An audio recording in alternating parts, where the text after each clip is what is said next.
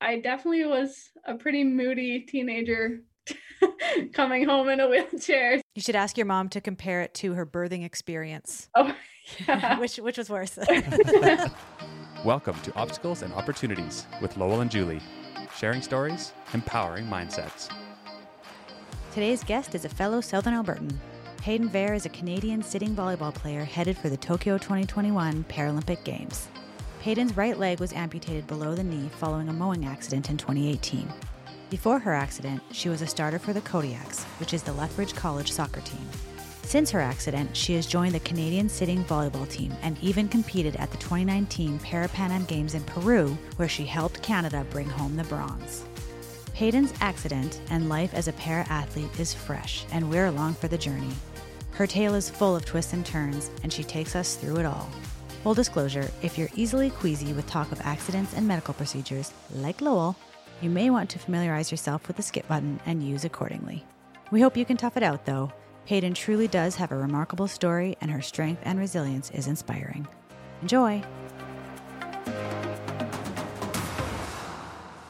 Hi. Hello! Where are you chatting with us from? I'm just in Cardston at my house right now. Good old Cardston. I was in McGrath today, so I wasn't too far from you. Where are you guys living now? Lethbridge. Oh, okay. Yeah. Okay, this is, I know, jumping way ahead in your story, but I see you're wearing one of the Pan Am shirts, as is Lowell. Hey, And I just learned today that you were at the Para-Pan Am Games, and we were there too, and I cannot believe that none of our Lethbridge local connections connected us. Like, I was there. I could have cheered you on in Peru. Yeah, literally. That's crazy. I know. I was very upset about it. My theory is I noticed you had Global following you. We had CTV. So, competing news stations. Yeah. I don't know. But anyways, we'll get to that later. Okay. So you were born and raised in Cardston. Yeah. And then you went to college in Lethbridge. And you tell us you were an athlete. Yeah. So I graduated high school in 2017. And then I had a scholarship to go play soccer with the Lethbridge College Kodiaks women's team.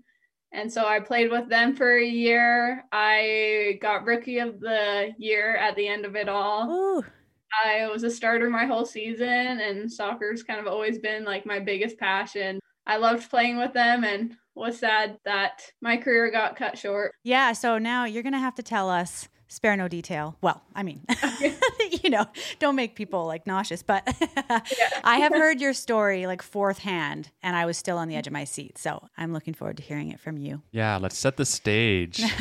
Okay, I can do that. I'm good at telling the story now. So it was a nice warm July day. It was July 27th, 2018. And my mom and dad had gone into Calgary, and me and my sister had planned to go to a family reunion that was happening out in Beezer at the time. So I was like, okay, I got to get some chores done before I go. I was like, I'll mow the lawn. Like, they'll be so happy about that. Oh, you're such a good daughter. Yeah. So I'm mowing the lawn, and I get halfway through it. We have we own an acreage like 5 minutes out of town. And so I get halfway done it, and my whole life just kind of changed at that moment. You never realize how fast your life can change until it's something that happens to you. Within that second, I found myself laying on the ground, not really knowing what happened. All I could recall is something had hit me in my back and totally bucked me right off the lawnmower. And so I was there laying on the ground with my chest facing the grass and kind of getting to my hands and knees and not realizing what had just happened. And when I look up and to the left, I see the lawnmower still coming at me, and it was still moving. And so not having much time to react and still kind of being in the shock of what happened, I just started crawling because the lawnmower was coming right for my torso. Oh, my word. So I start crawling away, and it sucks out both of my feet at the last moment. And you can already kind of imagine and picture the sounds that mower was making. Oh. It shot my legs out the other side and finally stopped. And so I'm laying there in the grass alone, and I just hear this mower just beeping beside me. And I didn't know what to do. I was like, what the heck just happened? Like, not fully comprehending that I had just been ran over by the lawnmower. I look back at my feet, and I just see a lot of red and blood. I'm like, oh my gosh, like, what am I going to do? It's both of my feet. And so then I start looking for my phone. I'm like, okay, like, where's my phone? Like, I need help. I can't believe you were still conscious and Yeah. like able to think about that. Oh my goodness. Yeah, I was very lucky with how well my body had responded to the situation. So I had luckily found my phone laying on the lawnmower. We have a Walker 0-turn lawnmower. So there's a seat and then the 2 controllers are right in between your legs. So there's not much keeping your body from moving off of this lawnmower. So my phone had landed right on the deck of the lawnmower.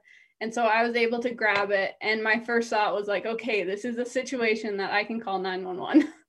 Yeah, you could say that. Yeah, it qualifies. Yes, I think and that's so. exactly what went through my head. I'm like, okay, like this is a 911 emergency call. Like I get a call then. This Can time. you believe if you called your parents first or something like, I'm not sure. Does this qualify for 911? I see my legs over there on the grass. Okay, carry on. So I call 911. And I'm talking to this dispatcher. And in my head, I thought, learning from a kid, when you call 911, it just goes to your local police station. So I'm like, hey, like I've been in an accident. I got ran over by a lawnmower. I need an ambulance. And I'm start explaining where I live because I'm out in the country. I don't know what the range road sign is. I don't know my legal land description. Yeah. And then the lady kind of cuts me off. She's like, we're from Red Deer. Like, we don't know where that is. I'm like, what do you mean? Like, can you transfer me to Cardston? And she's like, no, like, I need your address. I was like, well, I don't know it. Like, I don't know what my address is. And she's like, okay, well, can you get up and walk to your road sign? I'm kind of like freaking out and frustrated at this moment. I was like, I can't walk. Like, my legs have been chopped up by a lawnmower. My feet are shredded. And she was just going through her steps that she has to as a dispatcher. And I just didn't have time for her. So I hung up the phone.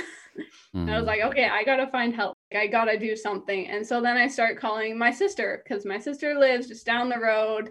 She was at home at the time because it was a weekend and we were planning to go to our family reunion soon. So I call her and she doesn't pick up. Oh, geez. And so I called my husband, who was my boyfriend at the time, because he was at work. I can't believe you're on phone call number 3 right now since having oh my word. Okay. So I call him and he doesn't pick up because he's working. I'm like, oh my gosh. So at that time, the dispatcher had called me back, kind of gone through the same things. Like, I need you to find out your address. Like, I need you to go see the sign. And I'm still getting mad at her, being like, my legs are cut off. I can't do that. So I hang up with her for the second time and I try my sister and my boyfriend again and nobody picks up. 6 phone calls in. Okay. Yeah. And then I see some vehicles driving by on the road. So I'm like laying on the ground and I'm waving my hands and yelling for help and nobody sees me. And then somebody is jogging and I was like, okay, like this is perfect. Like they'll be able to come help me.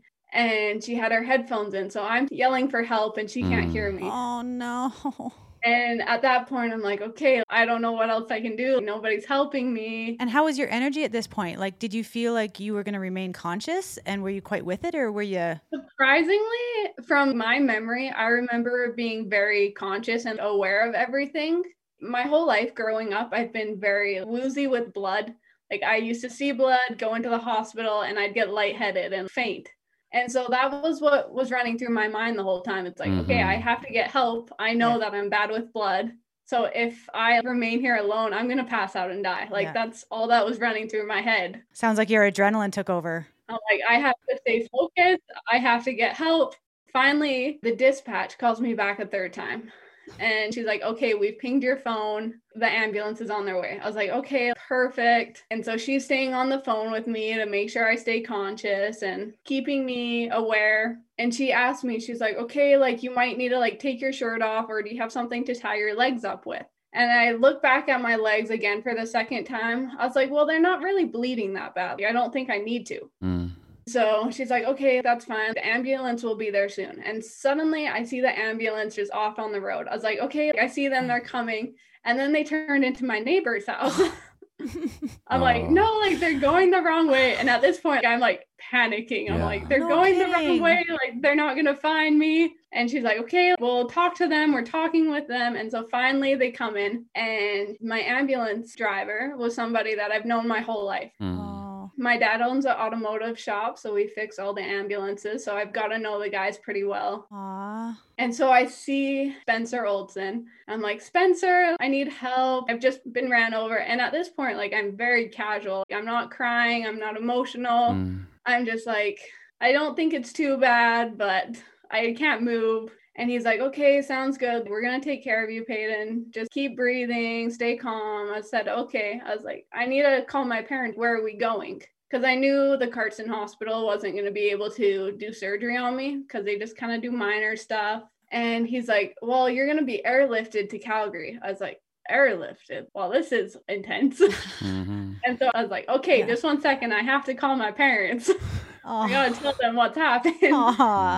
I called my parents and they're driving home. They're at High River at this point. And my mom picks up the phone. I was like, hey, Mom, I was just in an accident. I'm going to the hospital and they're going to airlift me to Calgary. And I just hear her like scream and instantly crying. I was like, Mom, I'm going to Calgary. I'll meet you there. I can't deal with this right now. And I hang up the phone. I can't imagine. It must have at least been comforting that you were the one telling her that. So she knew that you had enough presence of mind. That I was actually conscious. Yeah. So they lift me up into the ambulance. And right as they're about to close the door, my sister Shantae finally got all my voicemails and she hopped into the ambulance. So my sister stayed with me the whole time. Then my story just keeps going. We're on the edge of our seats. I know, man. So first they take me to the Cardston Hospital and they just kind of start taking tweezers and cleaning up what they can. They're pulling grass out. I have pictures of me just like laying on the bed. I look like I just ran a mile race or something. I look exhausted. So were both of your feet off at this point? I had 3 toes showing on my right foot and I had all 5 of my toes showing on my left foot. But my heel was completely gone. And then on my right foot, I had like the 3 toes and that was kind of it. The rest was gone. So it was pretty just like a very gore kind of from a Saw movie image. Yeah, I can picture that. Okay, carry on. So they're kind of doing what they can, put some IVs and stuff in and painkillers, of course. Did you see your feet at that time? Like, had you looked down and, okay, so you were seeing this they and were aware. like right in front of me at this point. And what's going through your mind? So at this point, I had told my sister, I'm pretty sure, that I needed to call my soccer coach and tell him that I wasn't going to be there for preseason. I'm like, I'm not going to make practice. I got to let him know. I think we were starting in like a week or 2 to start training again for the season. And so that's kind of my thought now. This is a little bit more than just like a couple stitches. Like I at least have a broken bone, I was thinking. Maybe, yeah. It wasn't like comprehending in my head that it was going to be an amputation yet at that point. Okay. Yeah. Wow. Finally, my mother-in-law comes in and she's kind of like panicking. She's trying to make sure I'm okay. And then my husband came in and he stayed there with me for quite a while too, keeping me calm. He was trying to keep his composure. And I just remember just seeing people that I knew instantly coming in through those emergency doors, just coming to see me, making sure I was okay. So then my ambulance driver kind of took the reins on things. He was like, okay, we can't keep her here any longer. Like she needs to go to Lethbridge or Calgary. Like we're supposed to be getting this girl in a helicopter to fly her somewhere. The problem that happened with my helicopter is there was a storm in Calgary. Oh, no. They couldn't fly me up to Calgary anymore. And they're like, okay, well, we're just going to have to drive her up there. And then Calgary responded back, we can't take her. We don't have any space. They were like, okay, well, we got to go to Lethbridge. They sent me up to Lethbridge and looked over me there. I think they did like a minor stitching of veins and arteries to slow down bleeding, I believe. I could be wrong on that. But I was in Lethbridge for a little bit and they just basically told me there's nothing else we can do. We don't have anyone to perform surgery for this. Finally, they got word from Calgary that they had a doctor that was going to take on my surgery and that they could send me up. So they drive as fast as they can up to Calgary. So you didn't get to ride in a helicopter? No, I never got my helicopter ride. Oh. So my sister was with me in Cardston My parents met me in Lethbridge. And then my oldest brother was actually at a work conference up in Calgary. So Oh, he nice. was able to be in Calgary. So we had one person at each hospital. Oh, So whatever the case, someone was going to be with me the whole time. benefits of a big family, hey? Yeah. So nice. I finally got up to Calgary. I had an ortho doctor and a plastics for my surgery. That day that I got there, they kind of looked it over and started game planning on what they were going to do for my surgery. So I was up in Calgary for 2 days until they performed my final surgery. My mom said that they made models basically on where they wanted to amputate and what they wanted to do with my left foot, trying to figure out the best way To salvage kind of the most that they could. Yeah. Wow. So my accident was on a Friday. It had now been Saturday. They said, okay, Sunday morning, we're going to perform the surgery. We're going to have to amputate the right leg and possibly the left leg as well. And then he told me there's a slight chance that I'll be able to reconstruct your left foot depending on how things go. I'm going to try and save it, but I can't guarantee that. Since I was 19 at the time, I had to sign the paper saying that they could go forward with this surgery. And what was going through your head at that point? Honestly, my exact words that I said to him is, okay, where do I sign? I was just, let's just do this. Yeah. Yeah. I was like, this is what's going to happen. I trust him. He knows I'm an athletic person. So I signed the paper, and Sunday at 8 a.m., they rolled me into surgery. And I have a picture. I have family members. I have aunts, just everyone that I was close to behind my bed, kind of wheeling me out of my room to go into surgery. Wow. That's special. The last faces that you see before you're out are all the special people in your life. That's comforting. Yeah. My surgery was supposed to be, I believe they told me that it was supposed to be 16 to 18 hours long. And it ended up only taking 8 hours. Oh, I thought you were going to go the other way. Well, that's very impressive. Oh, yeah. So it only took 8 hours. My doctor, he told my mom that never in the history of his career has he ever seen a surgery go so perfect.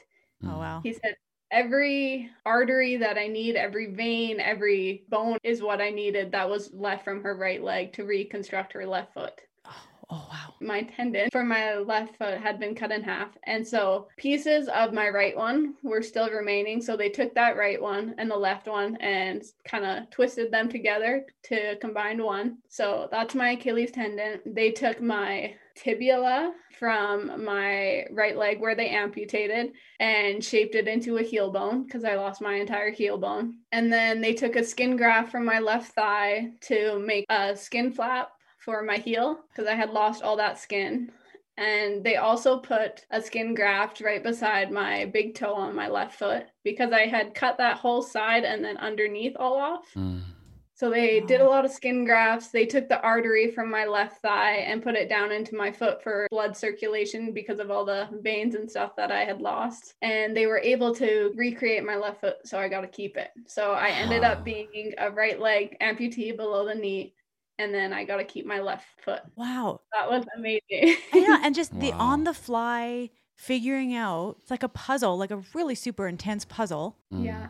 Wow, that's incredible. And how is the foot now? Like, is it as functional as it was before? Have things do you have pain there, or how does that work? With my surgery, it has never happened anywhere else in the world. Like, it was something he put together in his mind and he made it work. My heel definitely is a day-to-day struggle just because the cushion that you guys have in your heel, I don't have anymore. It's exactly skin to bone. Yeah. Ratio there. There's nothing in between for padding. But the first year after my accident, I did have quite a bit of problems with it. February last year, I was bowling with my husband for Valentine's Day, and I had put the hardware that they put in my heel right through the skin. And so I had to be put into emergency for that one to get the screw taken out that I'd put through my skin graft. Oh, man. So after my initial surgery with my amputation and everything, I believe I had 8 surgeries done on my heel after that. Oh, just your heel. Yeah. So can they put some kind of cushion in there? Like, what do they use for breast implants? Couldn't they put that in there? I feel like that would be padded. Yeah. So my mom tried to come up with so many ideas. And that's one that she said, she's like, well, they have boob implants. Can't they put something like that in her heel? Can't you just put a boob in your heel? Come on. Yeah. And what they told us is with the amount of impact that you have on your feet, it would just pop down the road. Oh, yeah, I guess people don't usually put their full weight on their boobs. And so that would kind of be worse for you later on. I know another one that they thought of was doing pigskin because it's thick and it's kind of like human skin. But they said with that, we didn't know if my body would accept it, where everything that I donated to my left foot was from me. It wasn't from anybody else. So I didn't have to be on donor pills. My body accepted it great. Oh, that's nice. So far right now, I can walk on it. I can run on it. I can jump on it. Oh, wow. It's something that I have to be a little bit more cautious about. Yeah, for sure. I'm just thinking about that surgeon. What do you think he does in his free time? Do you think he does like crazy puzzles, like body puzzles, figuring out how he would reconstruct different things in an emergency situation? Because my goodness, you have to be quick on your feet. Pun. Yeah. Quick on Peyton's feet. Or quick on your foot or something. Yeah. Okay. So the right one was amputated just below the knee. Yeah. And do you wear a prosthetic usually now then? Yeah. I wear a prosthetic all the time unless I'm going to bed. Do you have phantom pains or is that not always the case? Oh, okay. I do have quite a bit of phantom pain. It kind of comes in different stages. I have one version where I like to describe to people as touching an electric fence. So it's just kind of like a constant like shock. That one I usually have all throughout the day. Like you think about it and you're like, oh yeah, there's a shock. I've kind of got used to it throughout the years, I find. But if I focus on it, I'm like, yeah, it's definitely still there. And then I get another phantom pain that is actually quite annoying and frustrating. It'll replay the accident kind of on my mind and on my limb. And so I can feel my foot bleeding. I can feel things kind of getting cut. Sometimes throughout the day, I'll be like, my big toe just got cut off. Like I can feel it bleeding in my sock. And I can feel exactly where I'm bleeding from and what's being punctured or cut. That kind of takes your breath away in the middle of the day when it happens. When I was in the hospital doing physio, we were talking about the phantom pain and how I was experiencing it. And she told me that with some people, if you put your legs straight out in front of you and then put a mirror facing towards your good leg, then it kind of tricks your brain thinking like, oh, your foot's there because you see 2 feet in the mirror. Like it's fine. It's just in your head. But with me, my left foot, we figured at least because it was so damaged itself, it wasn't working on me. I know some people it works, some people it doesn't, but that's kind of what we thought for me. Yeah. Maybe because I don't have a good foot. Yeah. They put me on gabapentin and the painkillers, but for me personally, I have found that medication with pills doesn't do a whole lot for me. So as soon as I was out of the hospital, I went right off of medication. I was on gabapentin once. I had both bunions removed and both big toes broken and straightened at the same time. And I had a lot of restless leg stuff going on when I was sleeping. And so I was on gabapentin. But what did I complain to you about, Lowell? Like I felt dumb. Like my brain just slowed right down. I was like, ugh. Like a lot of mental fog. Yeah, total mental fog. So I was like quite happy to get rid of those. So good call. Yeah. So Lowell, remember how miserable I was? Yeah. Hers is like that times 1,000. Oh man, I can't imagine. I find the more consistent I am being active and going to the gym and not eating sugar, it's a lot better for me. Doesn't that suck when it's like not eating sugar? Ugh, that helps. Yeah. So back to getting into activity. So you weren't playing volleyball before, and then you found yourself on a SIT volleyball team. Please tell me how you got to that. So the first interaction I had with it was in the hospital. There was a girl that I had played basketball against. We went to a tournament in BC and played against the hometown team. And usually with championship games, it's very competitive and usually you don't like the other team. But some reason, my team and this team just had a really like good connection off the top. It was a good, clean game, and our Cardston team had won. And we got a picture with the trophy, and then we had the other team come in with us to get pictures, which never happens, I feel like, in competition. Yeah. So all of us girls on the 2 teams stayed pretty close. We shared each other's contact information and kind of connected throughout the years. And when I was in the hospital, one of those girls from the basketball team reached out to me and she's like, hey, my sister plays on the Paralympic sitting volleyball team. She's friends with a lot of amputees. She wants to come see how you're doing and like kind of tell you what life is like for them. I was like, okay, yeah, like that'd be great. So she comes in and starts telling me about the sport that she plays. I'm like, so you sit on the ground, you sit on your butt, you don't wear legs, and you play volleyball. How does that work? And in my mind, I'm like, that's not even possible. Like the net's so high up. Yeah. Is the net the same height? No. So the volleyball net is a lot shorter. I think it's 1.2 meters. Okay. I believe for the women's height. And is the court the same size? No, it's smaller as well. Okay. That makes sense. Yeah. But in my mind, I'm like, okay, the volleyball net's like way above your head. How would you get this over? So I had to watch videos and see kind of how it worked. So she was the first person that told me about sitting volleyball. She was super helpful and everything. And then my doctor kind of started talking to me. He's like, hey, a couple years ago, I had another girl that I did surgery on. She's super active. And she's actually coming in tomorrow to meet with me and just kind of have like a checkup. If you want, I can send her up and she can talk to you. She's a below knee amputee as well. And I was like, yeah, that'd be great to see how like an athlete that's gone through an amputation and an accident, see how like they're doing in their life. Yeah. She was a part of the sitting volleyball team as well. I was like, okay, does everybody play volleyball? She came into the hospital. She kind of told me her life story. She was in a boating accident and she explained to me more about sitting volleyball. I was like, okay, sounds interesting.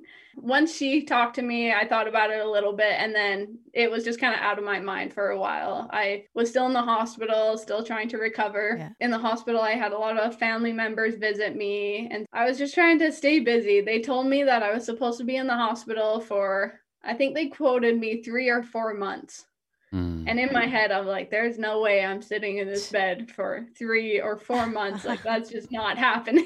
Oh, man. I was very determined to get out of the hospital sooner. And within 3 weeks, they were finally able to release me from the hospital. 3 weeks instead of 3 months. Nice work. Thank you. I was pretty impressed with it myself. At first, they sent me home and said, okay, we'll send you home for like a little test run, see how you can do. They sent me home for a weekend because at the time I was in a wheelchair.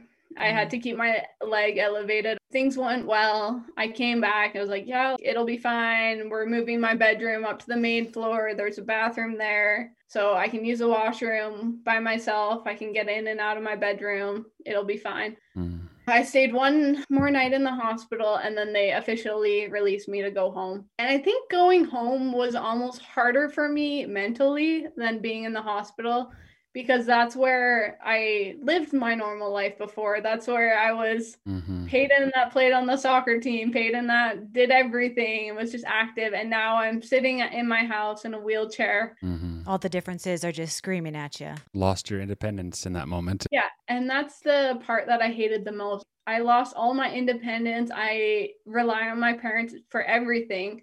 It was so hard for me to ask for so much help. I needed help to grab food. I needed help to get around the house. Even like half the time to get onto the toilet. Like I needed help adjusting my wheelchair so I could scoot over.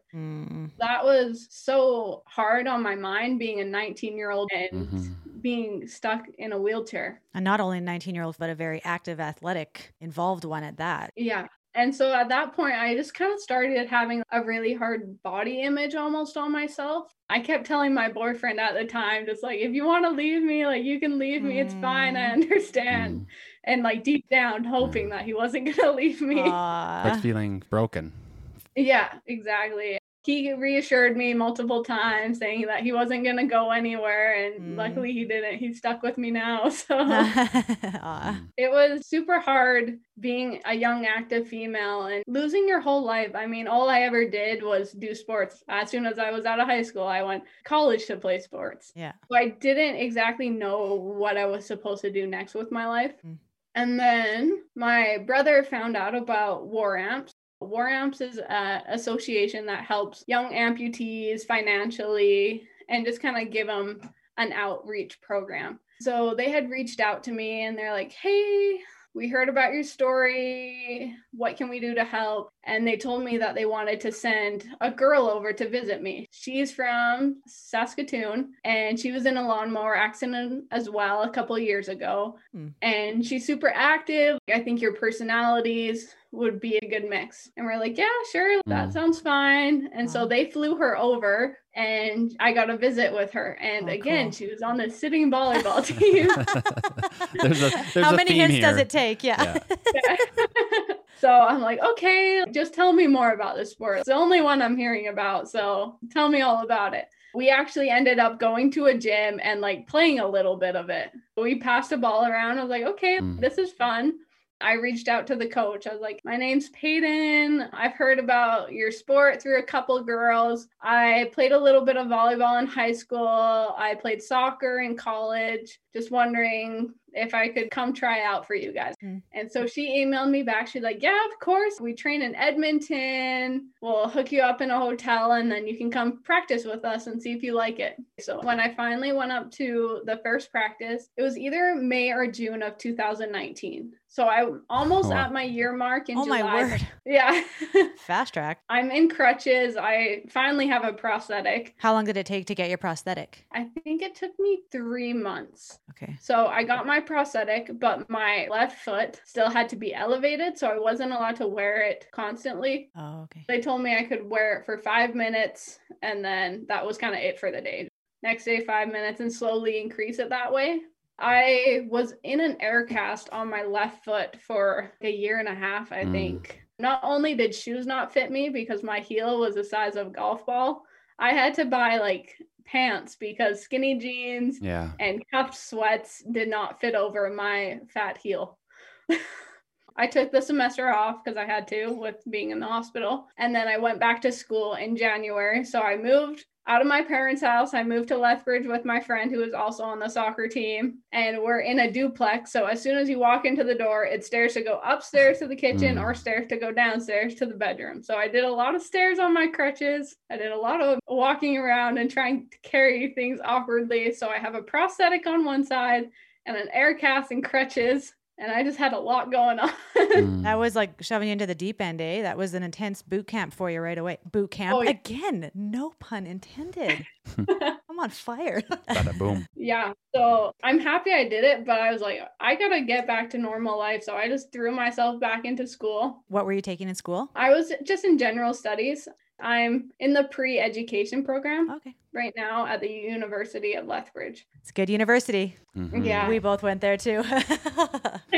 So you went to Edmonton for this tryout and it's spring of 2019. Yeah. About a year after your accident. But not too long before competition begins. So what's that process like? Yeah.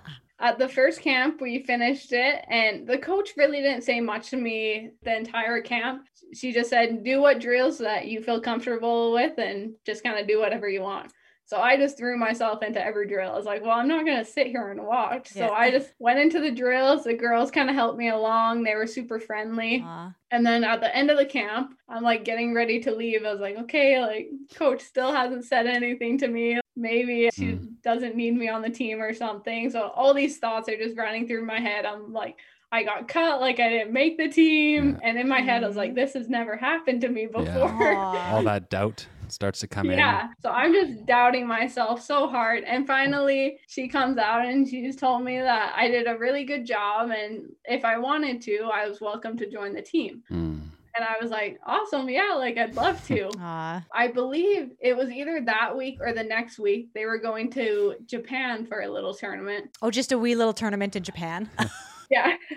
So I wasn't attending that one, obviously, because I didn't even know how to play the sport. But she invited me to come to Lima, Peru, because at that point I had a couple practices in. I mean, Lima was in August, right? Wow. So I was thrown into that pretty quick. No kidding. But it was such a cool experience to see so many people with different physical disabilities and abilities that they had. Yeah. Like to me, I lived in a small town. I was the only person I knew with a prosthetic. I knew one older gentleman that was in a farming accident, but he didn't wear a prosthetic. His was his arm. It was so weird to see all the different types of prosthetics above, below knee, and see people achieving things in wheelchairs that I was so depressed about being in. But they were doing things that I definitely could not do. Have you seen anything with Murder Ball, aka wheelchair rugby?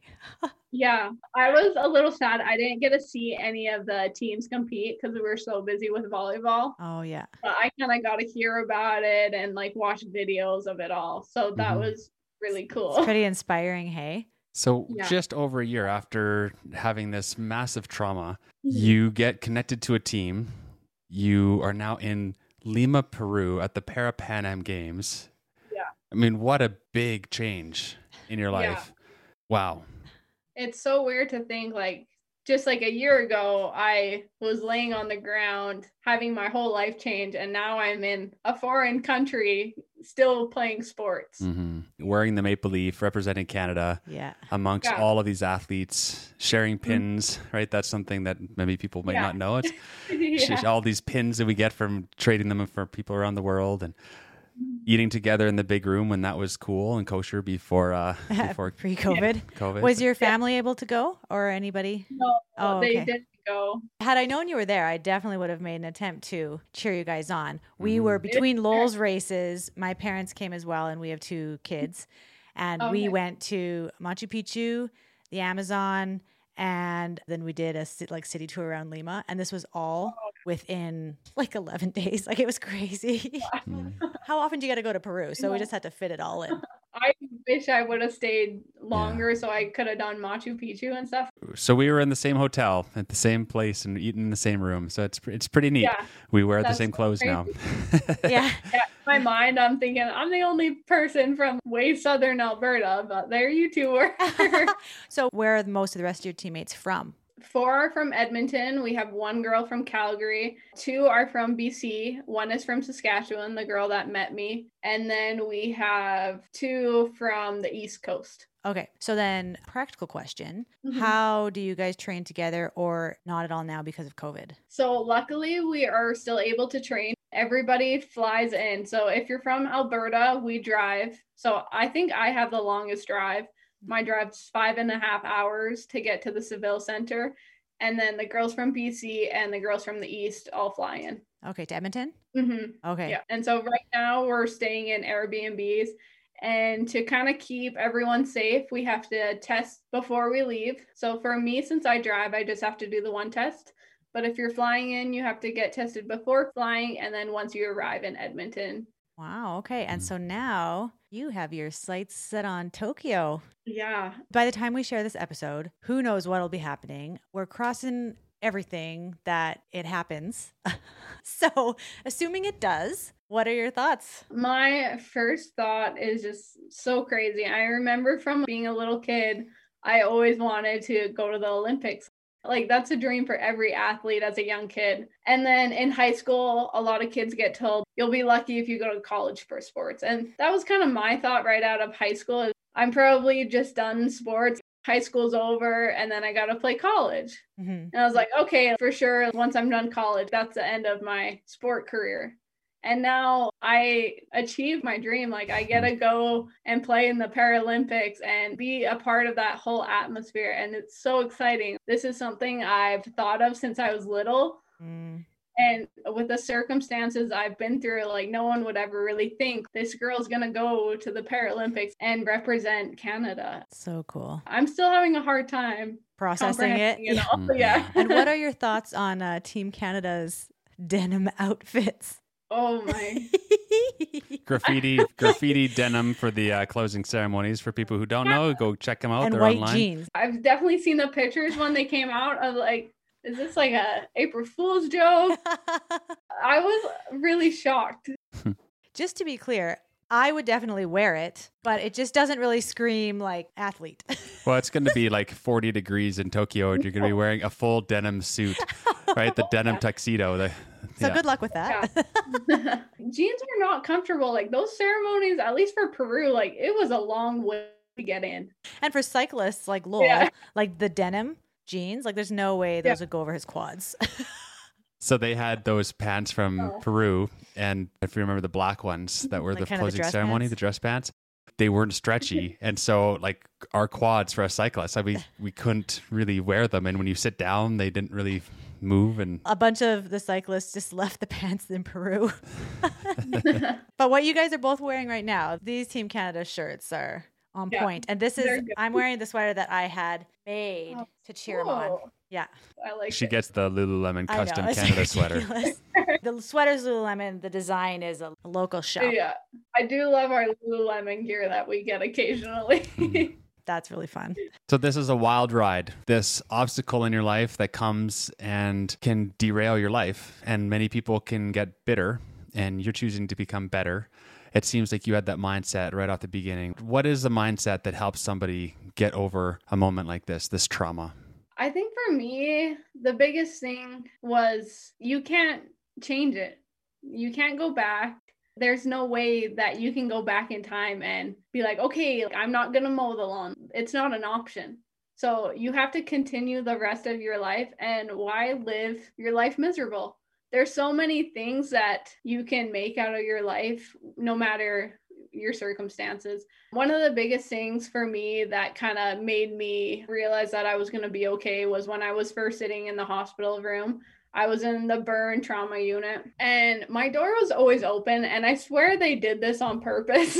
I saw a lot of patients walking down the hallway that were burnt head to toe. They were amputated on both sides, their hands were gone, and their hair was gone. I saw these ladies walking outside in the hall. She was all dressed up. She had a very cute, sunny dress on, and she had a smile on her face every day. And I'm like, okay, if she can go through that trauma and be out in the hallways, walking around and being happy, like I can deal with losing my one leg. I realized at that time that this wasn't the worst thing that had ever happened to a human. Mine was very minor compared to things that other people went through. And so that was one thing that snapped me out of that mindset really quick, was seeing other people and being thankful for what happened to me, because it could have been a lot worse. And then just seeing the impact that I had on a lot of people out of the hospital. I've got to talk with a lot of schools and different sports, and just seeing how different kids will look up to me has been really inspiring for myself. I never thought I was going to be somebody's role model or anything. And so it's been really cool to see different young kids that are also amputees kind of look up to me. And even being in Peru, like seeing people come up to you and wanting your autograph, that is something that I thought only famous people got. And it was just amazing to see all that love towards myself as well. And just being like, people care about me, they care about my story, and they're moved by my life. You had people in your life, like the ladies from Sit Volleyball who had amputations. You had them to talk to and look up to. And now so many people have you. Yeah, it's a big circle. The family that I'm now a part of with sport was so welcoming. So I just want to be the same way to other young athletes coming into this world. Through this time, what are the kindest things people have done or said to you to help give you hope to move through this? I think the kindest would have to be my parents. They were pretty patient with me coming home from the hospital. I definitely was a pretty moody teenager coming home in a wheelchair. You should ask your mom to compare it to her birthing experience. Oh, yeah. which was worse. So many people in my community did fundraisers for me. They didn't need to, but they did because they wanted to help me out as much as they can. Prosthetics are extremely expensive. It's definitely a financial burden having to pay for them. My community was so helpful.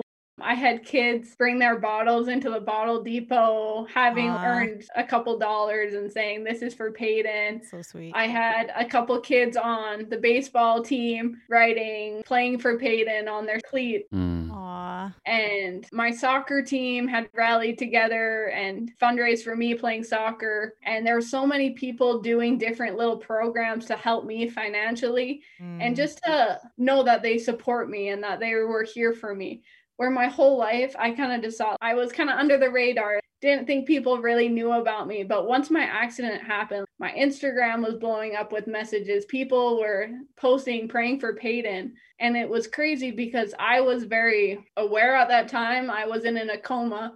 So I could see all these things coming in. Like I saw the messages. I got a reply to people. And I got to see people wishing me the very best and hoping that I would pull through, because there was a couple times there where we didn't know what it was going to look like. I had one situation in the hospital where I flatlined on the machines.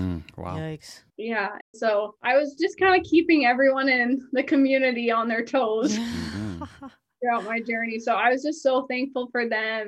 Being able to see a small community like that really come together was so moving, especially when you're the center of it. I am just so thankful to be in a small town. Yeah, I'm not surprised at all at the response of your community. Lowell, Peyton said she's LDS. So as soon as you asked that question, I'm like, that community steps up. There's going to be some, definitely some tales of kindness that coming out of that one. That's awesome to be in a supportive community. It's amazing to see how the best in humanity can come out when we start to pay attention to our similarities, our humanness, and we can take care of each other. And that's what we are missing a lot in society. And the power of that can be deeply healing. And I'm glad that you had that experience. I'm interested in this idea of brokenness for you. You were young and fit and healthy and now missing a leg. What does that word mean to you, broken? I definitely see like two parts of it. I see the part where you have something ripped apart and you can never exactly get it back to the shape that it was in. But then I also see a part of it where you can make improvements on it. So there's definitely times in my life where I'll just sit on the bed and be like, I don't want this to be my life. I don't want to be an amputee. Like I'd give anything to have the life back that I had. But then I look at the life that I have gained these last almost 3 years now, and it's almost hard to balance it. I've had all these experiences. I've had these impacts. Do I really want to give that up to just have a leg back again and finish playing sports probably in my 5th year of college and then that be it? Where now I can go on for as long as I want, essentially, and I can reach out to people. I can travel the world. I can make a difference. I have a bigger voice than I did before. And so it's definitely hard to think, okay, do I think I'm broken now or am I improved? I still to this day will juggle between the two. Sometimes my head just gets running and it's just too much for me. And Absolutely. I don't like my appearance. I miss how I looked with 2 legs. I felt like I was prettier. I was more athletic. But I don't know if Peyton 3 years ago could have done the things that I'm doing now. Beautiful. So it's definitely hard to compare the two because I feel like I'm such a different person now. Lowell, especially given that she's going to Japan, you should tell her about kintsugi. I don't know if you've heard the word kintsugi. Very relevant for you. Yeah, it's a Japanese art form, which means the art of precious scars. And the idea is that if you take this piece of pottery, a jar, a cup, bowl, and it breaks, in the art form of kintsugi, you bring it back together and you connect the pieces back with gold. And now you have more character and value and worth and beauty because of your scars. I love that. So seeing that brokenness as beauty, there was pain, there's suffering, and there's some pieces that are shattered, and right, there's parts of you that you'll never get back. But within that, you do have more depth and beauty, and the golden repair that has happened is actually allowing yourself through vulnerability to connect and share your brokenness with others, which will lead to connection and hope for them. Okay, I love that so much. That's so good. And very appropriate that it's Japanese. And you, my friend, are headed to Japan. So excited. You have a pretty amazing story there, Peyton. Thank you so much. What have you learned about love through this process in your life? Love shows very strongly through actions. Loving my husband, I was very scared that he was going to leave me because of my appearance. I'm like, he's not going to want a wife with 1 leg. He's not going to want this lifestyle. And he showed very positively through his actions that he wasn't going to just leave because of something that had happened. He was here for me, and he showed that every day through his actions. He was there constantly with me in the hospital. He gave up a lot of his weekends from work just to drive up there and see me. And he literally backpacked me everywhere. He'd carry me when I didn't want to be in the wheelchair. He'd carry me to go to the bathroom. This is the type of person that I need in my life and I want in my life. And my parents did the same things. They gave up so many things because they loved me so much. They had to renovate their house because I couldn't get around it in my wheelchair. Actions is definitely one of the things that I see so much in love. I had a lot of people that I was close with that I expected to reach out to me. And it was some of those people that didn't say a word to me. And so that was really hard for me to realize, like, okay, those aren't the people that I thought were going to be here. But I saw a lot of people that stepped up for me that I didn't realize cared as much about me. People that I really hadn't even talked to that just kind of knew me through the community were those that checked up on me every day to see how I was doing, if they could do anything. And that was just something that showed me so much love. That's amazing. Yeah, that sounds so special. I had one more quick question, just tracking back to volleyball. I don't think I asked. We've talked to a couple of wheelchair basketball and rugby players, and they said that they have the full range of ability really on their teams. Like some are always in wheelchairs, but some use prosthetics and walk. So what's the range of ability on your team? And then classification, if Yeah, different. and what's the classification system? So I'm not very educated in our whole classification system. Most of our team does have some sort of amputation. Okay. We have one girl that does have all of her limbs. She has, again, I don't know the proper naming for it, but she has some kind of muscle defect in her legs. And also, for interest's sake, describe to us a sit volleyball match. Is it the same points? What's the serving? So just how many people on the court? Yeah. Kind of describe it to us. Volleyball was my forte. I did not play it beyond high school. Anyways, carry on. The court is smaller, the net's lower, and you play on your butt the whole time. A couple of things that are different is we can block a serve where you can't do that in standing volleyball. Our butt is not allowed to come off the ground. If it comes off of the ground, the play ends, loss of point, and it goes to the next team. I'd be impressed if someone's butt came off the ground. Like if they're just like jumping with their butts. Oh, trust me. Well, when you're like reaching the block, you kind of like go up onto your like knees, kind of. You try, and so then your butt comes off the ground. I was just thinking like bouncing up and down on your butt. Yeah. No, we don't jump on our butt too often. I've seen it happen. Okay. That would hurt. Okay. It's not a common thing. But it's the same as volleyball. We have a setter, we have set attackers, we run shoots, we run 30s, we run high balls, we have a libero that rotates in and out. You run middles. Are there 6 on the court at once? Yeah, 6 on the court. Our game goes a lot quicker because the ball doesn't go as high and you can't move as quick. So the ball itself is moving a lot faster. But I mean, skill-wise, it's the same as standing.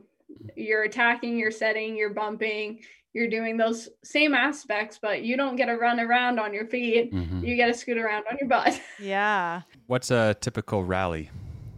I find, at least with sitting volleyball, there's a lot more tipping almost, just because the ball is coming so fast. You have to have a pretty perfect pass to get a hit on that third ball. Same with standing. Like you can get some rallies that go for quite a while, but then you can also have some rallies that end pretty quick. But it's very much a placement game. Like if you're good at placing the ball in certain zones, then you're going to score a lot. You just got to find those sweet spots. Yeah. And what does your training look like now when you're away from the team and there's a pandemic and you're at home? Yeah. Training has been so difficult. I mean, 1 month, the weight centers are open. The next month, they're shut down. Trying to stay in shape and continue training has been so hard for me. For a while there was a local family that was building a house that had built a gym inside their house that they were letting me use. So I got to use that for a while, which was so nice. And then my mother-in-law has kind of converted her garage into a workout gym. So I've been getting to work out there. So nice. I've been getting practice in, but definitely not as much as I feel like I need for myself and that I would have got out of COVID world. But we've been making it work as best as we can. I have a hard time staying motivated. I'm the type of person that needs to go to the gym and just put those headphones on and just kind of go into the zone. This sounds like the exact kind of thing that the amazing LDS community can fundraise for and get paid in a home gym, hey? Yeah, let's give me a home gym. Yeah, I think we should start that one. It's our hope that you get to Tokyo, that you're able to live out this dream, and there might be more disappointment coming. We're all kind of on the edge of our seats to see if we're able to go to Tokyo, if it's going to happen or not. But I hope it does for you. And until then, continue to dig deep, live big, love deeply, And we would like to share your story through the podcast, but also how could people follow along? I do post just on my personal Instagram page, Payden Vare. I really just post my life. I'm not like a super big social media person. I don't post a lot, but occasionally I've made a couple posts about the first time getting back on a lawnmower and just. Oh, what was that like? It actually wasn't as bad. I thought I was going to have a lot of fears running through my mind. I didn't get back on a 0-turn lawnmower. I don't know if I ever will, just because I find them dangerous now. Well, no kidding. Do you even know how you got flown off? We don't. We did have our lawnmower taken to an engineer to kind of see what was happening there. They were actually able to kind of recreate the lawnmower bucking. Oh. And so they have a video of their engineer getting bucked on this lawnmower. And so they think it's some kind of problem with the actual brand of the mower. They found out if you put the throttle forward to move and then pull back, it kind of sets it into that bucking motion. Oy. So we don't really know if it was something manufacturer that went wrong or if it was just bad luck. Yeah, sounds like a bit of a liability, but okay. But yeah, so my Instagram page, I'll just kind of post like my first attempts at doing things. The first time I surfed and slalom skiing, and cool. It's kind of the first for being an amputee for me. Mm-hmm. Oh, wow. It's learning how to do something new, and you couldn't do it when you're a kid learning to walk. So this is your chance learning to do things now with one leg. And literally that's kind of been the fun part of it, is like when you're a kid, you really don't remember your first time. But like I got to relearn how to walk, which that part was frustrating. But like relearning how to ski and surf, it's a challenge for me. And I love being in challenging situations. It feels like a competition for me. I feel the adrenaline. I kind of have a crowd watching me. I find it really exciting trying new things that I've done before with 2 legs, but doing it how I am now. Yeah, give you a bit of a rush. Well, Payden, thank you so much for taking this time out of your day for us and chatting with us. Yeah, and for having me. It's been a lot of fun. Best of luck on your journey to Tokyo. And beyond. Yes, and Thank beyond. you. Okay. Take care, Payden. Awesome. Great to meet you. See ya. Bye. Well, it was sure nice meeting another local para-athlete, wasn't it, Lowell? Yeah, it's so new in her life. This is only 2018. Like this wasn't very long ago. And the journey she's been on in the last 3 years, not even 3 years, has been incredible. She has a mindset of overcoming, of wanting to take on challenges. She has an amazing community support system. She's learned lessons about love and overcoming. She's still struggling with those ideas of changed body and body appearance and being different. And it's a big thing she has to continue to journey on, but she has such a great mindset. It's really encouraging to hear how she's gotten through this. Mm-hmm. And personally, I think that people like Payden who have a prosthetic in one leg, I think it makes them even more beautiful. Mm-hmm. The amazing thing about being a part of the Paralympic movement and this idea that it's inclusivity, it's all of us have a unique impairment or disability or something we need to overcome. And you see people with confidence. You see people doing things without limbs that you can't even imagine. It's really exciting. And so for her to be around these other amazing individuals, it's a big part of the healing process. And it would be much harder to overcome these challenges without that community of people. Now she gets to join that world of people who gets to inspire and help others through their pain. And she gets to be a Paralympian, which is awesome. Did you know that when I was in grade 4 or so, I drew a picture of myself on a podium at the Olympics for beach volleyball? That's cool. Did I follow through on that? No, I did not. It's not too late. No, trust me, it's too late. Those muscles don't really work anymore. I do miss it though. That was my forte in high school. I loved it so much. Well, hopefully Payden and the Sit Volleyball Canadian team get to Tokyo and they can get on the podium and that can be that picture coming true. Yeah. All these dreams. I will be living vicariously through you, Payden. So absolutely. Thank you, everybody, for listening in. I was going to say, we need to start thanking all our listeners for all the lovely messages. Now, we have enough episodes under our belt that people are reaching out to us and we're getting so many kind comments and feedback. And thank you so much. They just fill our hearts with joy every time we read one of them. And even on Apple Podcasts, when people subscribe, rate, and review, it just, oh gosh, makes me feel like $1 million. We do like the feedback. It feels great to know that we're doing this and people are listening and they're out there. So if you're out there and you're listening, hey, thanks. And we want to make sure that this is top quality, that you're enjoying, that we are helping to share these amazing, incredible stories of overcoming and empowering mindsets. Superhumans. Superhumans. Awesome. All right. Until next time, take care. Bye.